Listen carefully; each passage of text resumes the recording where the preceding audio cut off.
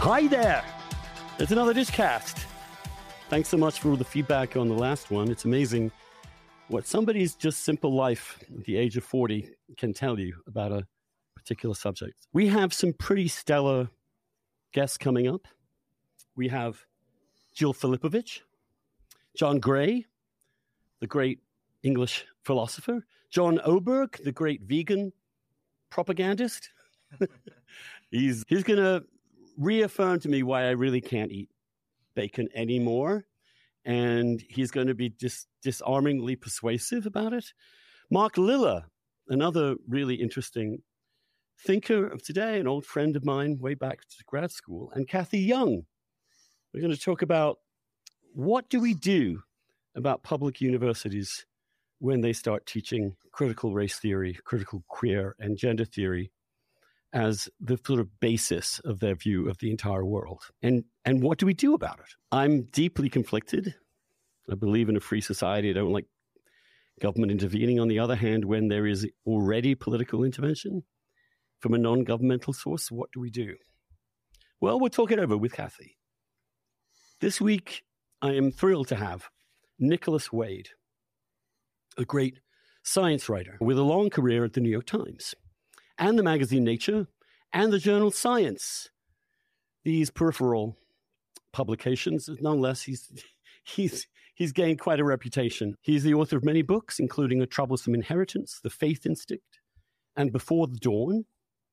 And more recently, and this is what we're going to start talking about, he has issued about a year ago, actually, put out a little book saying what we don't know about the origins of COVID-19 and why that can be a little suspicious given what we know about other coronaviruses. He's been one of the most, I think, persuasive advocates of the possibility that this hideous epidemic started by a lab mistake.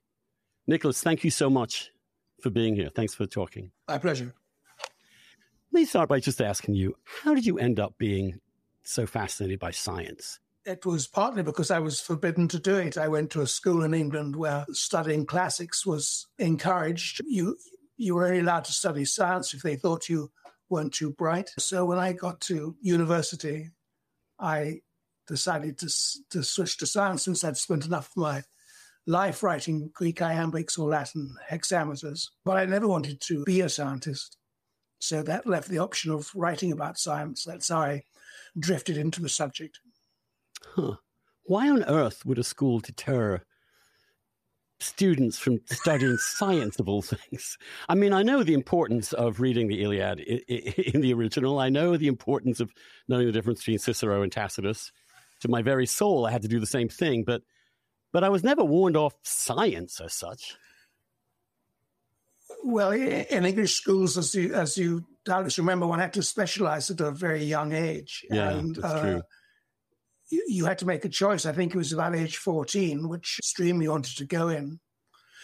So everyone around me, all my teachers just said I had to read classics. And why the school as a whole would do that, I don't know. I guess it was a bit behind the times. I mean, the purpose of English public schools was to train people to be governor of Sudan or rule far-flung provinces of the empire. And for that, you didn't need science. You needed lots of other qualities which they thought could be obtained from reading the classics. Maybe not incorrectly, but they failed to keep up with the times. Yes, they did. And what was your first topic of interest in science? Was there any particular area that drew you from the get-go? Yes, I was always spellbound by that iconic picture of Watson and Crick looking at their model of the double helix, because that was clearly the secret of life and began an enormous explosion of knowledge, which we're still right in the middle of explicating how maybe at the beginning, let alone the middle. Oh, yes. It's an intensely complex area, and it's exciting. It's exciting partly because we have an impulse to sort of get a single key to explain all of human behavior and life and everything, and somehow the DNA is this valuable tool But we can overrate it, though, right? Yes, because it's just one half of the equation. It's the repository of the whole experience of the species. So life is not a thing in itself. It's an interaction between the organism and the environment.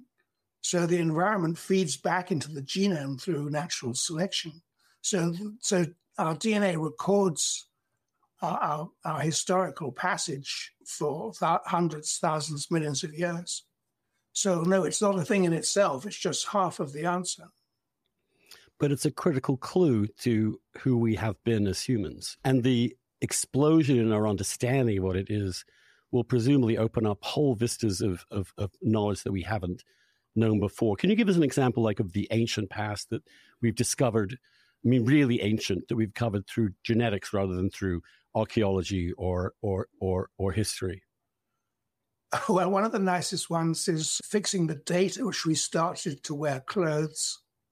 And we lost our fur and started to protect ourselves with clothes. So you can date that because there are three kinds of louse. There's a head louse and a body louse, which actually lives in clothes. And there's a pubic louse, but we needn't talk about that here. But the date at which the head louse evolved into the body louse gives you a fix on when we started to wear clothing, and you can work that out from the DNA of lice. In fact. Wow. And when would that be? When did we start wearing clothes? Well, actually, the date is somewhat disputed, but the date seems to be about 75,000 years ago. That date has been questioned, like many dates in this area, but it's something like that. Then or nearabouts. And how long do we now know the human being as we currently know it biologically has been wandering around the planet on two legs? Well, the usual date given for the emergence of modern humans is 200,000 years. Those are the earliest skeletons you can see, and they don't become common until about 100,000 years later. So we're really a very young species. Compare us with some other species that are older than us. Well, ants, I guess, are our nearest counterpart. They're the other high peak of sociality. So they are like, I think, 18 million years ago. And so they've had time to evolve into lots of different. But 18 million years ago. 80 million years ago compared to 100,000 years is an eternity. Right. I've always been fascinated by the idea of going back in time like this to find out what actually happened. I always wonder myself, when did someone say, "Oh, it's a bit nippy. I better put this bear skin on my back," we don't know any more details than that. But the story of DNA is constantly occurring, of course. Let me start with DNA with asking you about the DNA of the coronavirus that swept the world the last 2 or 3 years. Was there anything about that DNA that intrigued you? Yes, it was when I first read an article by a guy called Yuri Dagin, who's a Russian-Canadian entrepreneur, and he wrote a long article, self-published, it appeared on medium.com, and told you everything about modern knowledge about viruses, which I must say I hadn't kept up on. I was just amazed to see how much we now understand about how viruses work. And he looked at the coronavirus. I should give a technical note for your readers who care about these things. Most viruses are made of DNA, but some of them have RNA as their background, the close chemical relative of DNA. So coronaviruses are RNA viruses, but you manipulate them by converting the RNA into DNA, which people know how to manipulate, and RNA is very difficult. So Dagin's article showed you that the coronavirus had a very important part, which is called its spike protein.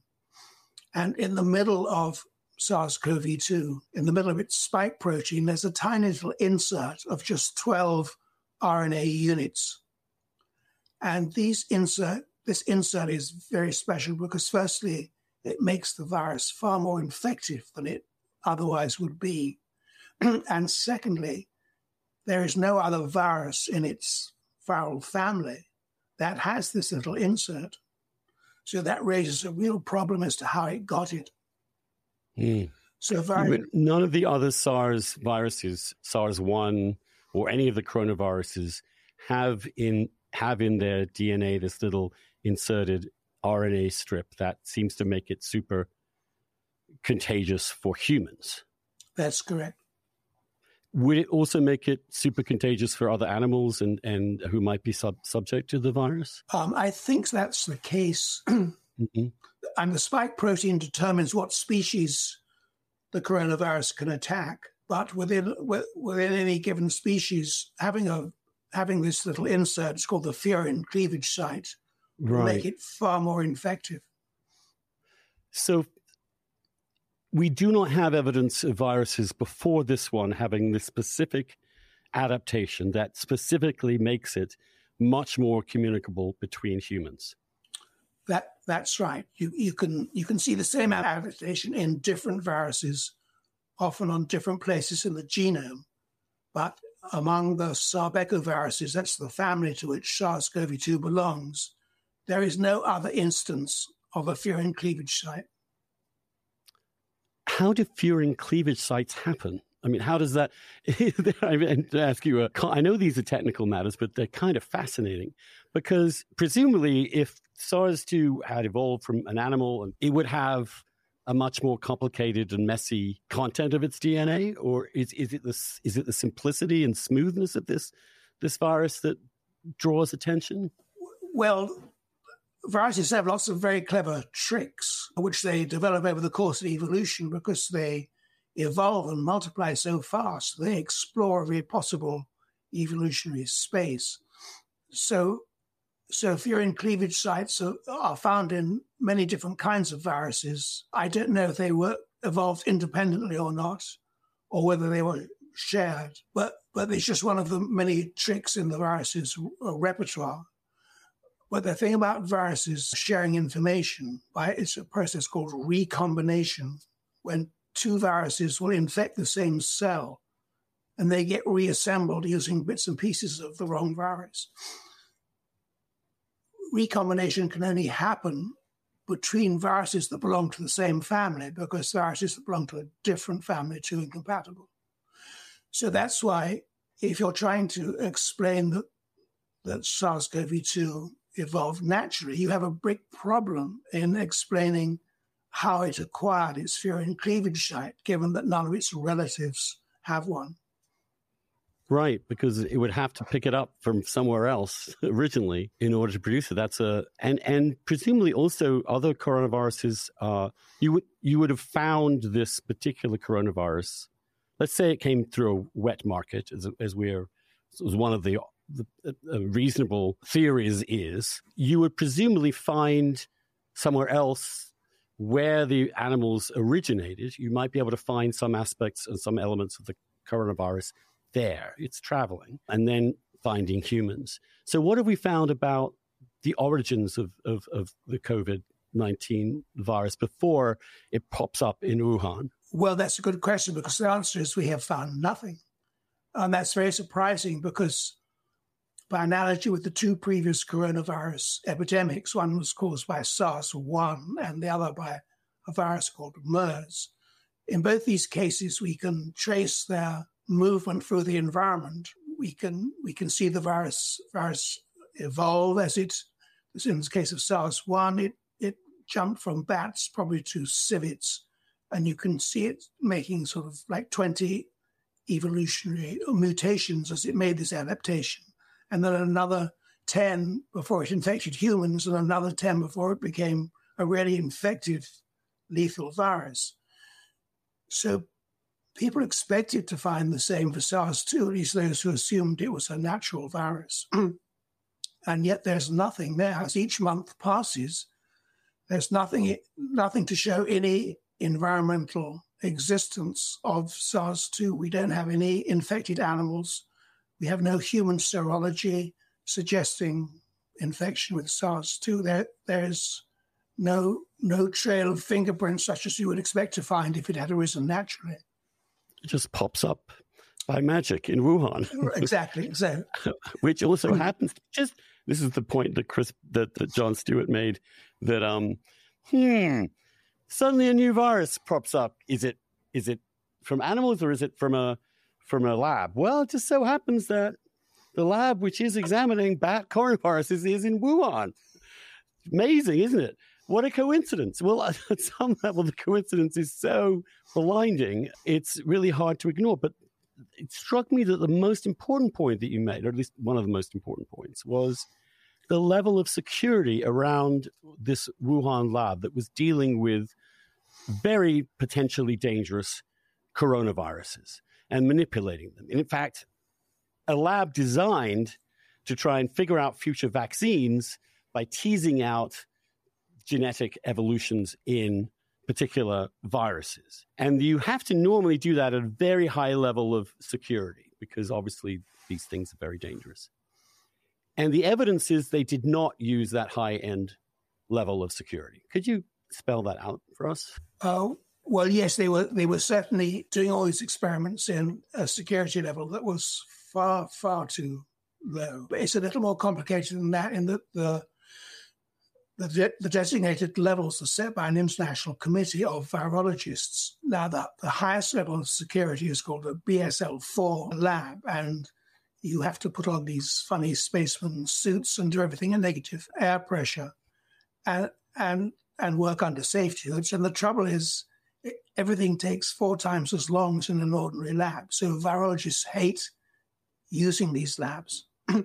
So the committee that sets the standards for working with these viruses set them all far too low. So it said you could work with, if you're working with SARS-1 or MERS, you must use BSL-3. But if you're working with anything else, any other coronavirus, it's okay to use BSL-2. So BSL-2 is about the level of safety security you get in your dentist's office.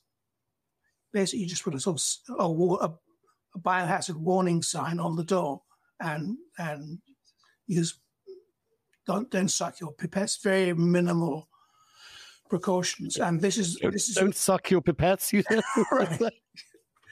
That's a good possible guard against germs in the laboratory. Stop sucking on your pipettes. But anyway, sorry, go on.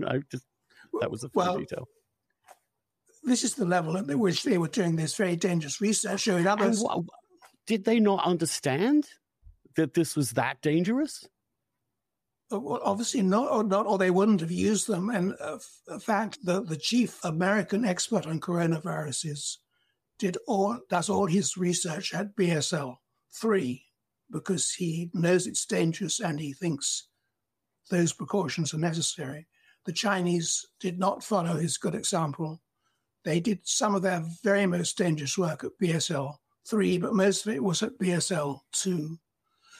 So given the frequent history of lab escapes, it's about 2 or 3 a year, including the SARS-1 virus that escaped 4 times from the Beijing Institute of Virology. Given that lab escapes always happen at some low level, it's hardly surprising that SARS-CoV-2, if it was in fact generated in the Wuhan Institute, could indeed have escaped. It happens, you said, 3 or 4 times a year that some lab somewhere that is experimenting with really dangerous viruses have a leak of some kind? It's 3 or 4 times a year for viruses of all kinds. Okay. But those are just the instances we know about. Obviously, most of these instances are covered up. Are there any mechanisms by which the United States could, or the West in general, could try and figure this out? Or is it so obviously against the Chinese government's interest to let anybody see this that we're really up against a brick wall? And we are, I mean, your book is essentially, it's a little book, by the way, it's very clear and concise, and you all should buy it. It's on Amazon. Where was I going with that? Who bloody hell? By what the U.S. could do. Yeah, what can the U.S. do in those circumstances? You're negatively inferring. You're saying we don't know this, and we normally do. We do know this, and that's dangerous. It's all inferential. It's like an extremely elaborate piece of circumstantial evidence that the likelihood that this is a lab leak seems higher, considerably higher, actually, than it being something that came out of the wild, as it were. It is considerably higher. And there's one piece of evidence that has come to light since I wrote my book, which is pretty much clinching, I would say. And that is a grant proposal has been surfaced, which was written by the Wuhan Institute scientists and their American colleagues to the Defense Department. And in this grant proposal, they said, we are going to take the furin cleavage site and we will insert it into a range of viruses. So in other words, this is exactly the kind of experiment to the very last detail that could have generated SARS-CoV-2. Now, in fact, this proposal was too gamey even for the Defense Department, which turned them down. So we don't know that they, in fact, did the experiment, but it's very common in science to, when you apply for a grant, you often sort of do much of the research beforehand to make sure it'll work. And if you don't get the grant, then you get money from someplace else, as the Wuhan Institute was certainly able to do.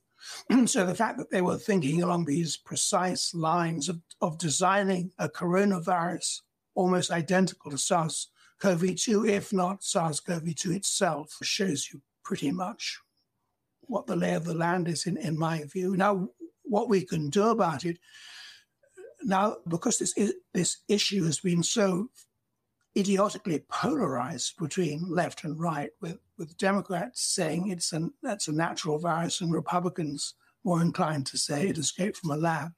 Absolutely nothing has happened for the last several years, but now that the Republicans have control of at least the House, there are several inquiries that are getting underway, which I assume will subpoena every possible document from the NIH and from its cutout, which was something called the EcoHealth Alliance of New York.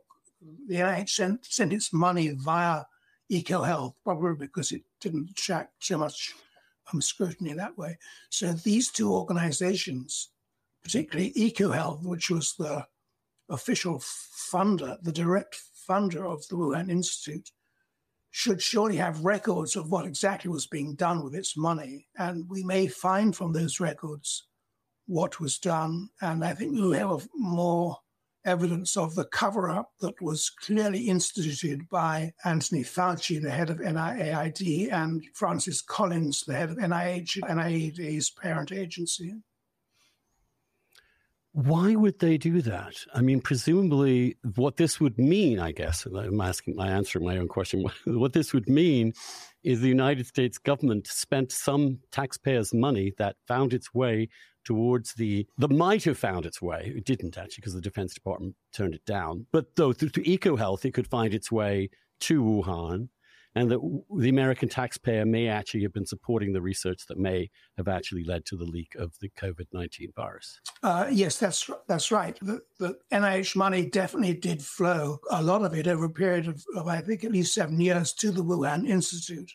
And it was supporting this research for the purpose, as you mentioned earlier, of trying to get a jump ahead of nature and see what viruses might become epidemics and develop countermeasures before they did. So that definitely happened. Why Collins and Fauci would want to cover it up? Well,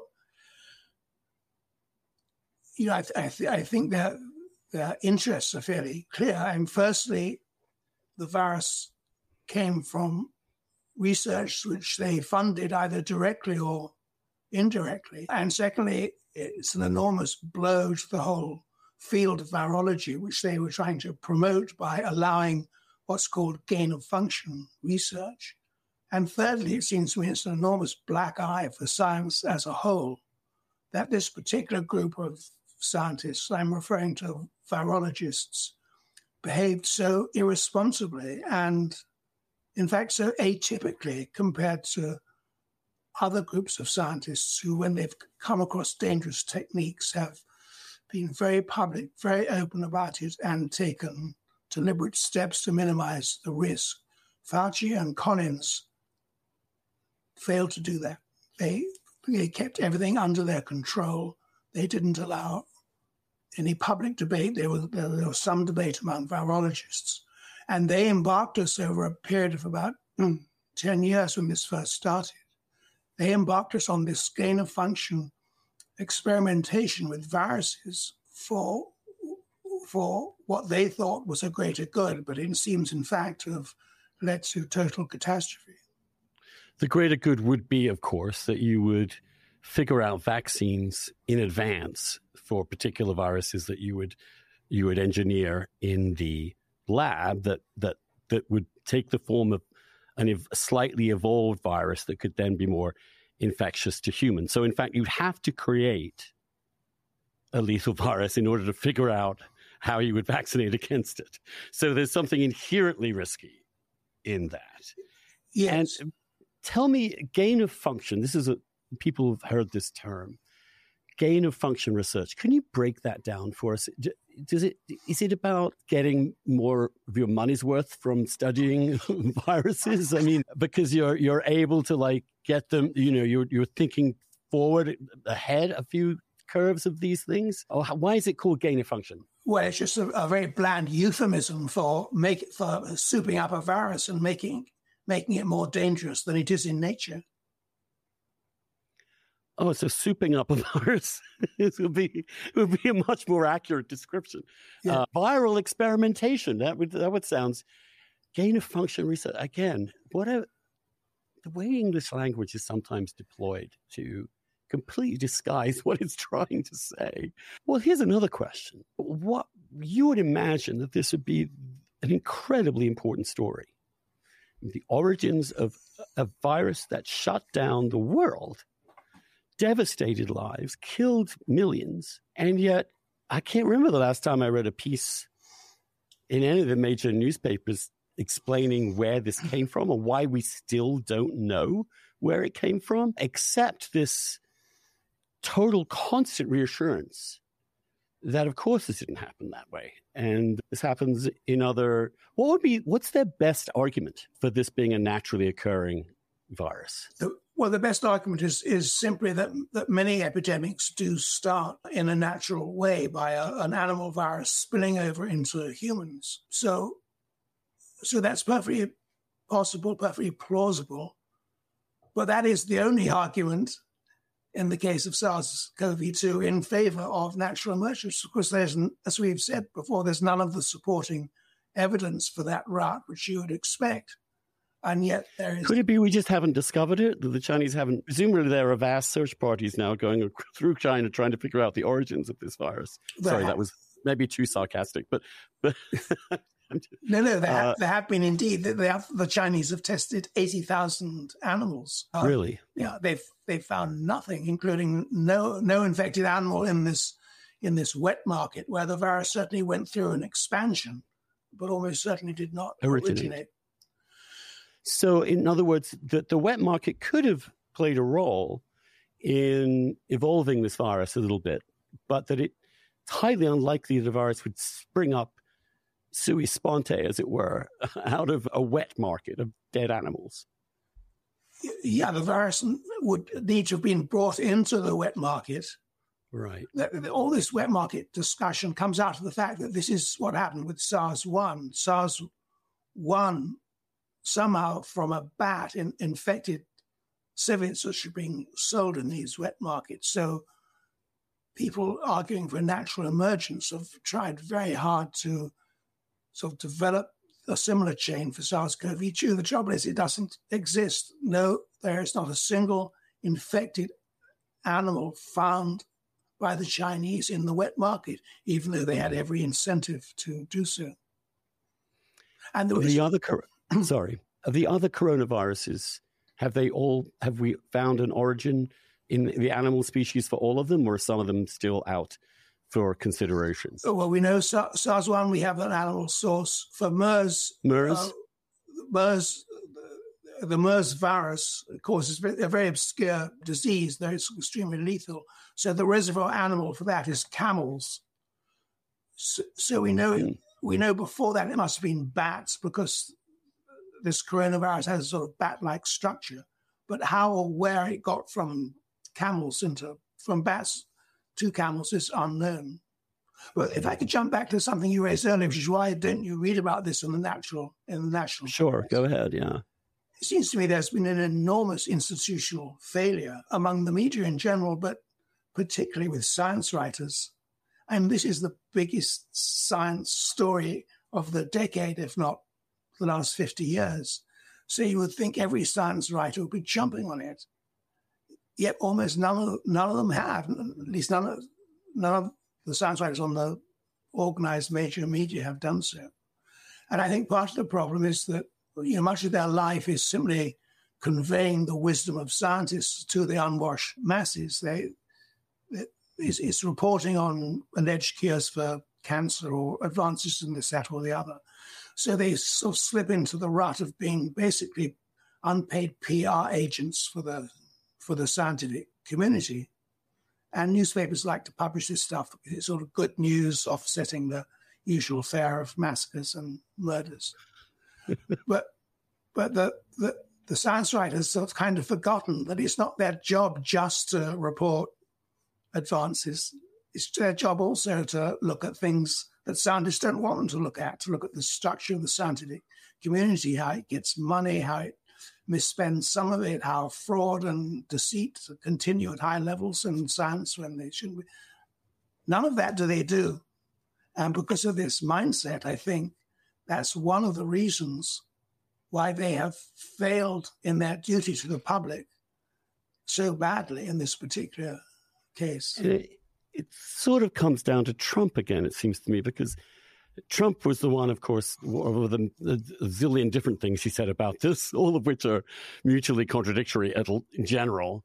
But when he says it's China, it's a China virus, and everybody with a college degree in America winces and their eyes roll back into the back of their heads, and they identify this as xenophobia, as a sort of racism. They're much more concerned about the possibility that calling it a China virus is going to lead to hate crimes than they are that this totalitarian regime has accidentally created a lethal toxin for the entire planet, because they can't give Trump any credit. If they were to say this is a legitimate avenue of inquiry, it would mean that Trump was not wrong about everything, that every now and again the man actually did get things right.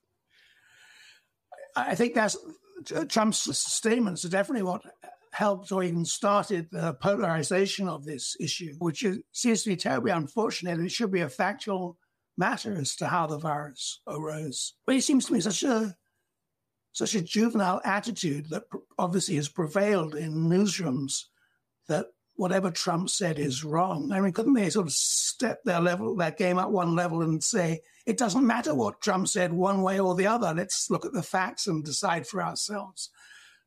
No one did. That's the story of the American media of the last 5 years, I'm afraid. It's just not that curious. And it's more engaged in protecting certain elements of conventional wisdom than it is in actually challenging them hard. I mean, to be honest, when I read, this is not a subject that has really interested me until quite recently. I didn't care really where it came from. I thought the job is to figure out how to stop it and all the rest of it. And I also thought a little bit, South Park had what was it, Randy screwing a pangolin that created COVID-19. So there was some kind of kooky shit going around it about it being, from an animal or something. And then I put it out of my head. Now, when I read your tract, let's call it that, it's the first time I've ever been aware that there was we found nothing in the environment that could have led to this.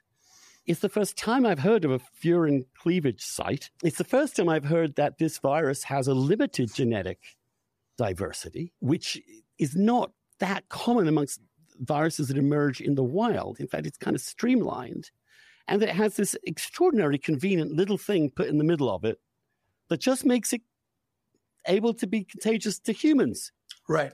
Why do I not know these things? I mean, maybe I've been not reading closely enough, but I don't remember a big piece taking me down the path that your little tract did. Well, you're absolutely right. There's been very little coverage of this issue in the mainstream press. Almost all the coverage has been dictated by the little group of virologists who are determined to cover up the true origins of the virus, or at least to prevent discussion of them. And they have influenced the science writers who sort of depend on them for the stories, and the editors of these science writers have not told them to think for themselves and go out and ask someone else. It also became true, I think, that Tony Fauci in particular became almost sanctified by one side of the political equation, that he was the wise doctor in our national crisis. And so when you deal with someone like that who's supposed to tell you the comforting, important, authoritative truth, you just don't want to think maybe they're covering something up. Maybe they're somewhat aware that this gain of function stuff could easily have made this happen, and yet are carrying on as if nothing were the case. I've known Tony Fauci for a very long time, and I've always trusted him, but I lost trust in him early on in the epidemic when he started bullshitting us about masks. And I realized, I have proof of principle here. He will tell us things that aren't true if he thinks it's good for us, which is the worst thing to hear about a health advisor or public person. But he has this reputation. Same with Francis Collins. He's an incredible figure in this town. I'm speaking in Washington, D.C. I mean, he has this extraordinary reputation, almost godlike. He's both this brilliant scientist and this evangelical Christian. So he has a lot of interesting, but taking on Fauci and Collins at once and saying, in fact, we need to look through your records to figure out if we played any part in this. What is the position now of Fauci and Collins on gain-of-function research altogether?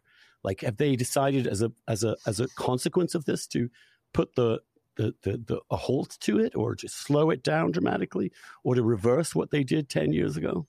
No, they've taken no steps to reverse it that I know of. They are still promoters of gain-of-function research, along with all the virologists who hope to earn awards and fame by doing gain-of-function research. And very few other people in the scientific community are willing to stand up to the virologists and to tell them they're right off base here. So I think there's a definite. I think when historians look back on this era, they will start looking at the first time that scientists developed a technique of real potential danger. That was in 1975, when they first learned how to swap genes from one organism to another. And it seems very simple nowadays, but it was a sort of big deal to them. And the scientific community at that time was led by scientists of real stature and strong ethical values, like Jim Watson and David Baltimore. And they convened a conference at Asilomar, much against the will of all other scientists, at which they said, we're going to discuss this technique. We're going to figure out how dangerous it is. We're going to set guidelines for how experiments should be conducted until we've got a handle on what the dangers are. And if they prove less than we fear, fine, we'll lower the guidelines. And that's what they did. But nowadays we have people of much lesser stature, like Collins and Fauci, who are not ruled by a moral principle like Baltimore and Watson were. And they did not go through this Asilomar exercise of... Hello, excuse me, Andrew. This is my grandson. You're allowed to have your grandchildren in this. Your granddad's on a live podcast. I'm sorry, I meant to shut my door. I forgot. No, we will keep this in. Trust me, it's lovely. Go on. You're distracted temporarily. I just think that our current generation of scientific leaders, as represented by Collins and Fauci, just really let us down in terms of how do you handle a really dangerous new scientific technique when it becomes available. They didn't have this open debate. They just kept it all under their own control. They allowed a certain amount of debate inside the scientific community, which, because so many scientists did in fact protest that this was dangerous, led to a moratorium on this research that lasted for just a few years until they repealed it. And because of this this negligence, an accident was bound to happen, it seems to me, and this one did. Well, you're also saying that previous accidents happened. I mean, all the time. That there were viral leaks all over the place. Just none of them were quite as lethal as this one. They weren't actually coming from a lab, or may have come from a lab, which was deliberately trying to create a virus that would be like coronavirus, that would infect humans. I mean, it's right. That is not like, big danger, guys. Like, you're engineering, and I mean, this is science fiction script. You're engineering we're going to create a vaccine for all future viruses. We're going to create this virus that will help us, and then it slips away, and then we're all dead. I mean, this is a storyline that's written in every single dystopian screenplay, and every miniseries is always something like that. Why? And presumably Fauci and Collins just really want to pursue scientific advances. We saw, with HIV, for example, we saw an extraordinary, to my mind, just incredible scientific achievement in actually defanging an RNA virus, an RNA-based retrovirus. First time in history they ever did that. And the last time, actually, that they have done that. Maybe, I mean, putting it for the best way, they thought they had the potential to help so many people if they kept this research going, and was worth the risk. Or were they even aware of the safety levels at Wuhan? That's a positive way of putting it. And I agree that if you're running a research program, as they were, you should be prepared to take some risks. And you shouldn't listen to every naysayer who says this is dangerous, because goodness knows you'd never get anything done if you did listen to them. But that said, if you're going to do something really dangerous, like souping up a virus, then surely you need to do far more exploratory work than Collins and Fauci did. There's no record, for example, that they held a big public conference of virologists and other experts and said, this is what we can do, guys. Is the benefit worth the risk? They kept it all in-house. They managed it bureaucratically. So now that it's blown up in their faces, I think historians are going to hold them to account for what had happened. Whereas if they had discussed this widely, if they had gained the imprimatur of other virologists and relevant experts, then they would have something to fall back on and say, well, we acted in a reasonable way. They don't have that defense available to them, in my view. This is quite typical of Fauci. It seems to me that he very much thinks your average person is too dumb to understand what they're doing, and therefore there's no need to have all this public exploratory stuff. They just need to know what's good for them, and that it's too complicated anyway. I think reading your little tract shows it's not. I mean, this is my thing about science writing, is that the good science writing really does help you understand what's going on in the world. And I think it's crucial. But bad science writing, which is just, we have another cure for cancer and look how cute these little hedgehogs are, has failed. I'm just trying to think if there's been a major, is it different in the UK? Is the lab leak theory entertained more widely in the United Kingdom? It's been much the same in the media, but there have been more public figures in the UK who've been willing to say, this looks like it came out of the lab, like the former head of MI6. DLR is on record as saying this looks like it was from a lab. So I think there's been slightly more skepticism, and the Telegraph has published several articles that give a fair shake to the lab origin theory. Surely one of the reasons to be resistant to this possibility is it would open up a huge question. How do we hold the Chinese government accountable for nearly killing off a large section of certainly people over the age of 80 across the planet? That when we have an actor like that is not a responsible global actor, and yet that is participating in incredibly dangerous and difficult scientific research, what do we do? And I think it's very, very few answers to that. And they're worried that if if, for example, we can see that this essentially was an unintended, because that's the key thing here, it's not intentional, but an unintended casualty rate in other countries are quite, if they were launching a war against us and killed 1 million people, it would be a whole other different thing. But in fact, they may be ultimately responsible for killing 1 million people. And that's a hard thing to deal with on an international relations level. Well, it certainly is. I mean, I don't think we're going to see reparations from the Chinese anytime soon. It'll just be a question of sort of moral blame once we arrived at a sort of generally agreed explanation of how this pandemic originated, which I think will be what, we can't prove it yet. I think will be along the lines of that it emerged from the Wuhan Institute.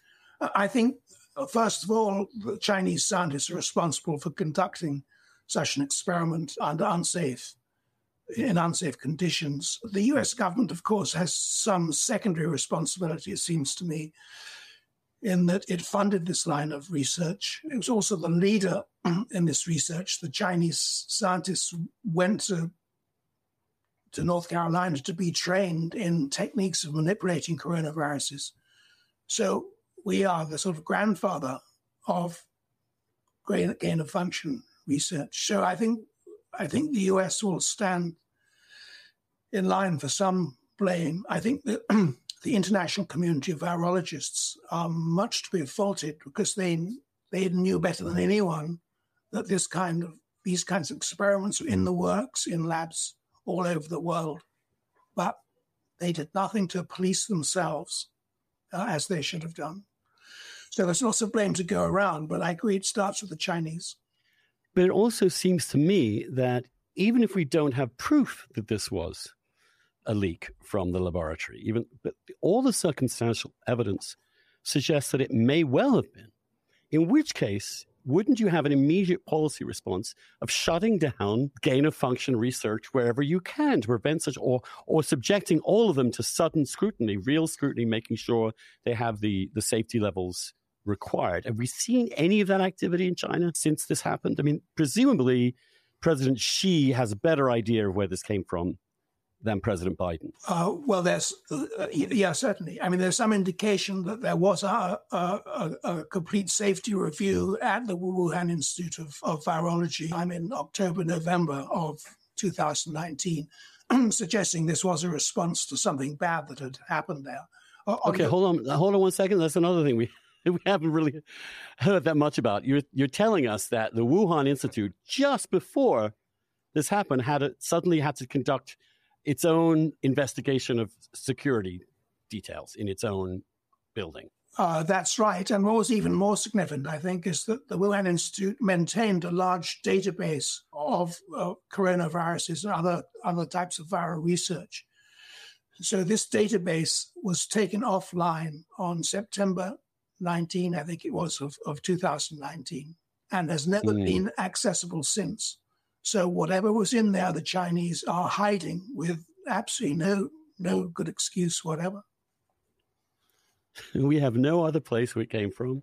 We have clear evidence of what seems to be human intervention in the furin cleavage site. We have the disappearing of data that would show us what Wuhan had been doing up until that point. We have evidence that just before the outbreak, or a few months before the real panic began to happen, Wuhan had already worried about its own security protocol and had done a top-to-bottom review of it. So, I mean, the circumstantial evidence at this point is overwhelming. Certainly, reading your book has moved me. I mean, I didn't have an opinion either which way. It's moved me to that. I want to end by asking you, you've had this extraordinary career as a science writer, and not a boring science writer, because you forever, I don't know, but provocation is what you do for a living in some ways. The biggest provocation, I think, or the one that resonates with me, is a sense of your saying we must better understand genetics in the nature of human society, who we are, where we're going. And we have kind of forgotten that. Now, when you say that, people immediately jump at you and say, you're a eugenicist, because they have no idea what the meaning of the word eugenicist is. But it strikes me that since we've decoded the human genome, among the most fascinating aspects of increase of human knowledge has been our genetic origins, whether it be my spitting into a cup and finding I'm even whiter than I thought I was, or how we've understood exactly, for example, how human beings first started wearing clothes. Are you optimistic? I mean, obviously, you've also seen and witnessed scientific breakthroughs of extraordinary character. Are you more optimistic or pessimistic about the future? Well, perhaps I could start by saying that I've never intended to provoke and didn't do so with my... come on. Come on. But on human races... Well, absolutely, yes. We're not supposed to talk about that book. I was just I once talked about that book on my blog, and half the staff nearly walked out. It's true. But so why is genetics so stigmatized? I mean, it's kind of both seen as vital, but also kind of stigmatized. Hi there. Well, this is not the end of this podcast. In fact, we're only just getting going. If you're a paid subscriber and are hearing this, it means you haven't yet signed up for the full new package to get our podcast in full. No extra charge. Just go to andrewsullivan.substack.com/listen, LISTEN, and make sure your podcast is up to date with the Dishcast. You'll be able to add it to your Dishcast feed and never hear this message again and go back to exactly what you've been doing for the last 2 years. And I'd like to thank you, too, for contributing for so long. If you're hearing this message and you haven't yet subscribed and want to listen to the rest of the podcast, then just subscribe. It's very easy. andrewsullivan.substack.com. It's $50 a year. Great value for money. And you also get with that the entire weekly dish every Friday. Not just my weekly column, but also all the comments and dissents on that column. You also have a full discussion of the previous week's Dishcast. So all those questions you had in your mind can be answered, or you can hear and read readers debating what we talked about, sometimes calling me to account. andrewsullivan.substack.com. Subscribe and get the whole thing. Join the debate. Join the fun. Subscribe.